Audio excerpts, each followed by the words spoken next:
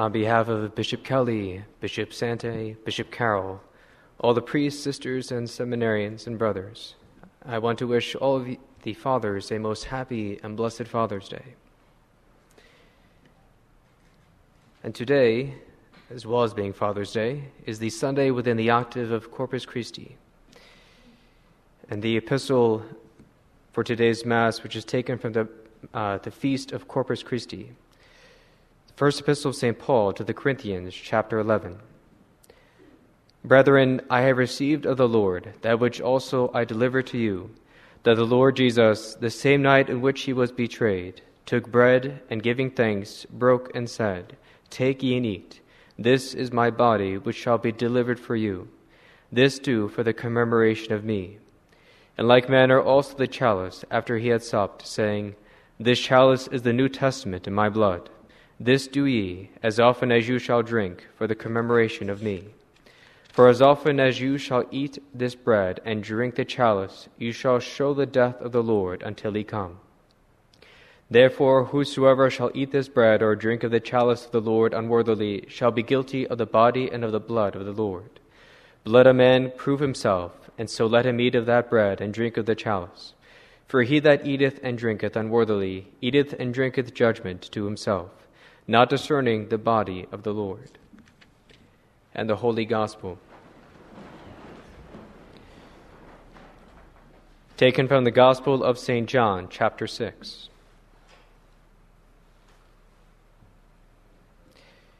At that time, Jesus said to the multitudes of the Jews, My flesh is meat indeed, and my blood is drink indeed.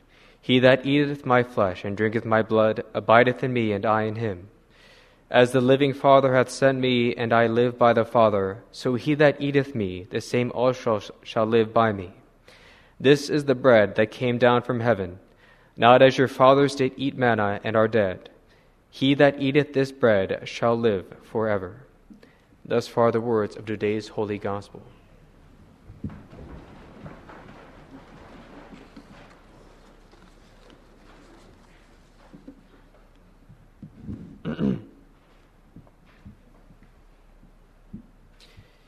He that eateth my flesh and drinketh my blood abideth in me, and I in him.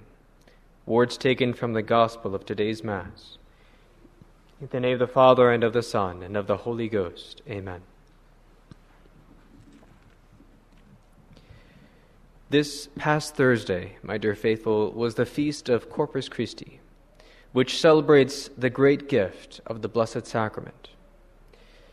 Our Lord gave us this most blessed sacrament at the Last Supper on Holy Thursday. However, we cannot rejoice at this gift and thank God as we should on Holy Thursday, because the sorrow of Good Friday overshadows the Last Supper. For this reason, the Church saves her joy for the feast of Corpus Christi when she can turn her attention and fully adore and thank God for the Mass and the Blessed Sacrament. The Mass and the Blessed Sacrament are the heart and soul of all the Church's worship. And so on this great feast, we carry our Lord in the Blessed Sacrament like a king. However, on Corpus Christi this year, there was a good chance for rain, and thus we had to move the ceremonies to today. I think our Lord just wanted more adorers, more to join in his adoration. And so today we will form his entourage, with his servants, the altar servers, leading the way. The flower girls will spread a carpet of flowers for him, while the thurifer sweetens the way with incense. Then will follow the subjects of the king, the sisters and the people singing his praises. 3 times our Lord and our King will rest upon his throne, and all his subjects who are present kneel before him, adoring their God. Through all these beautiful ceremonies, the Church wishes to teach us with what devotion we should draw near to the Blessed Sacrament. The Holy Mother of the Church wants us to ask the question, when we come to this banquet, when we receive our Lord in Holy Communion, are our dispositions as perfect as they should be? In the face of this infinite gift, we can assuredly say no. We can always, in fact, we should always, grow in our appreciation of and love for the Blessed Sacrament. To better appreciate how great this gift truly is, we may contemplate the Blessed Sacrament through the eyes of our Blessed Mother. No one understands how good, how great our God truly is, better than his own mother. Throughout the life of Christ, Mary treasured every moment she had with her divine Son, adoring him in her heart. She knew that this is her God, the infinite good, the source of all creation, grace, and happiness, though hidden under the form of man. Every moment with him was a foretaste of heaven to her. On that first Christmas night, with what love she held in her arms the Creator of all things as a weak infant. Time passed by, and one day Mary watched the all-powerful God take his first steps as a little toddler. She heard the first words of infinite wisdom, and always she treasured every word that came from the lips of her divine Son. How quickly 33 years must have passed until the terrible day of Good Friday, when she beheld the spectacle of perfect innocence, condemned as a criminal and hung by nails on a cross to die. It is unimaginable how deep that sword of sorrow pierced her heart when Our Lady beheld Christ breathe his last upon the cross. Not only did he suffer such pain, torment, and ignominy before mankind, but now he was gone from her. After 33 years with Mary, she had lost him. She could not hold him anymore, could not follow after he walked. He could not hear his words of wisdom. On the other hand, what joy flooded her heart on Easter Sunday when he came to her before all others, risen, glorious, and immortal. But for how long? For 40 days our Lord appeared to his disciples, but then he ascended into heaven.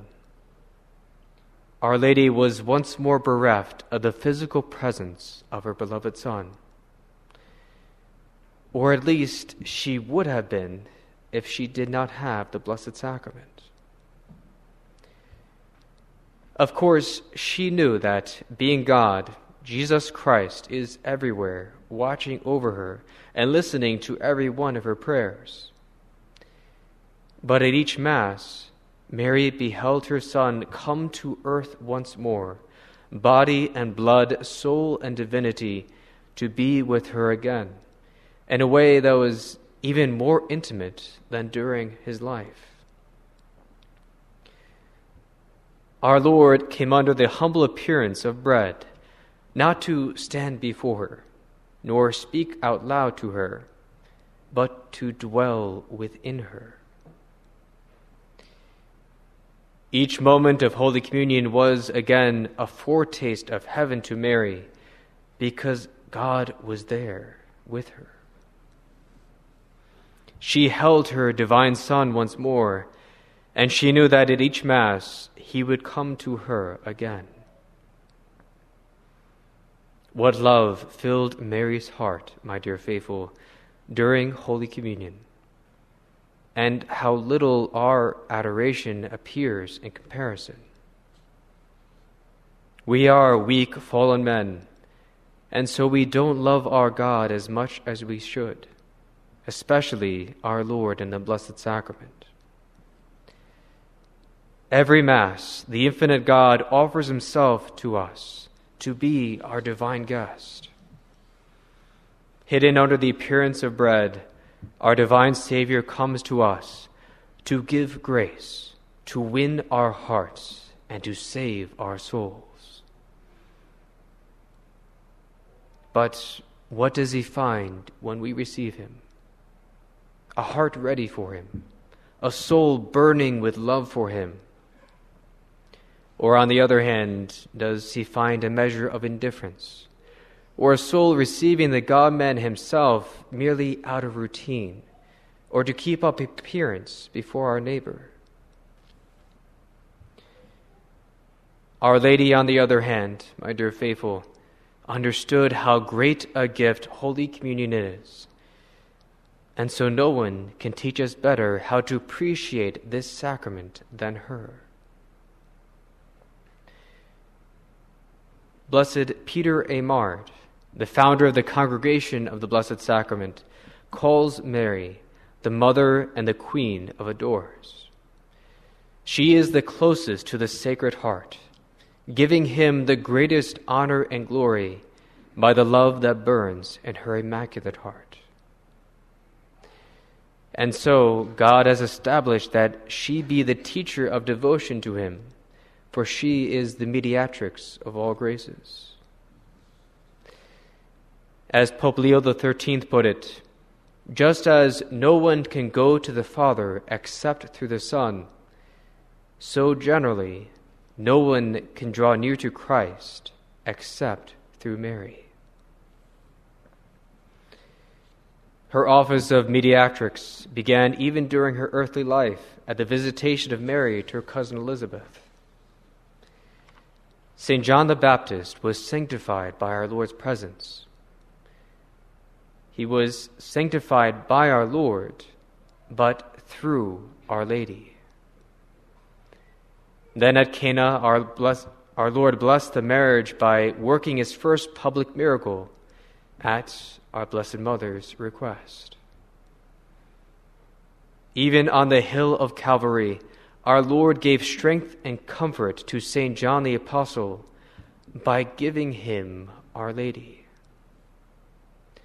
John, behold thy mother, our Lord told him. Finally, at the descent of the Holy Ghost on Pentecost, Father Garrigou Lagrange, a great theologian of this past century, tells us that it was through Our Lady and her prayer that the apostles received the Holy Ghost. Mary's influence carried on throughout her earthly life, and so now it continues in her heavenly life. She distributes all graces, including devotion to the Blessed Sacrament. We are to burn with the same love for the Blessed Sacrament that Our Lady had, and that is the reason we must be devoted to her, so that we can be devoted to her Son. And so, my dear faithful, we must turn to our Mother and our Queen to teach us how to love our King. Ask her to set your heart on fire with the same love for Christ that burns in her Immaculate Heart. She knows better than any other human being who he is, what honor he deserves, and how much we ought to give of ourselves to him. As Queen, she sits at his right hand, drawing us to the King. Ask Our Lady, my dear faithful, to teach you who our Lord is, who it is that is upon our altars. As you prepare for communion, pray to our Blessed Mother to help you realize and appreciate who it is you are about to receive. Turn to the Queen of Adorers to teach you how to adore the King of Kings. Ask Mary to take as her own the prayers you offer to her Son, that she may correct the faults and present your prayers to him on your behalf. In this way, they will be all the more pleasing to our Lord. Your communions, with Mary's help then, my dear faithful, will grow more and more pleasing to God and earn such graces from our Lord. You will be such a comfort to his most sacred heart, to find in you a heart growing more and more like Mary, his mother, and loving him more and more.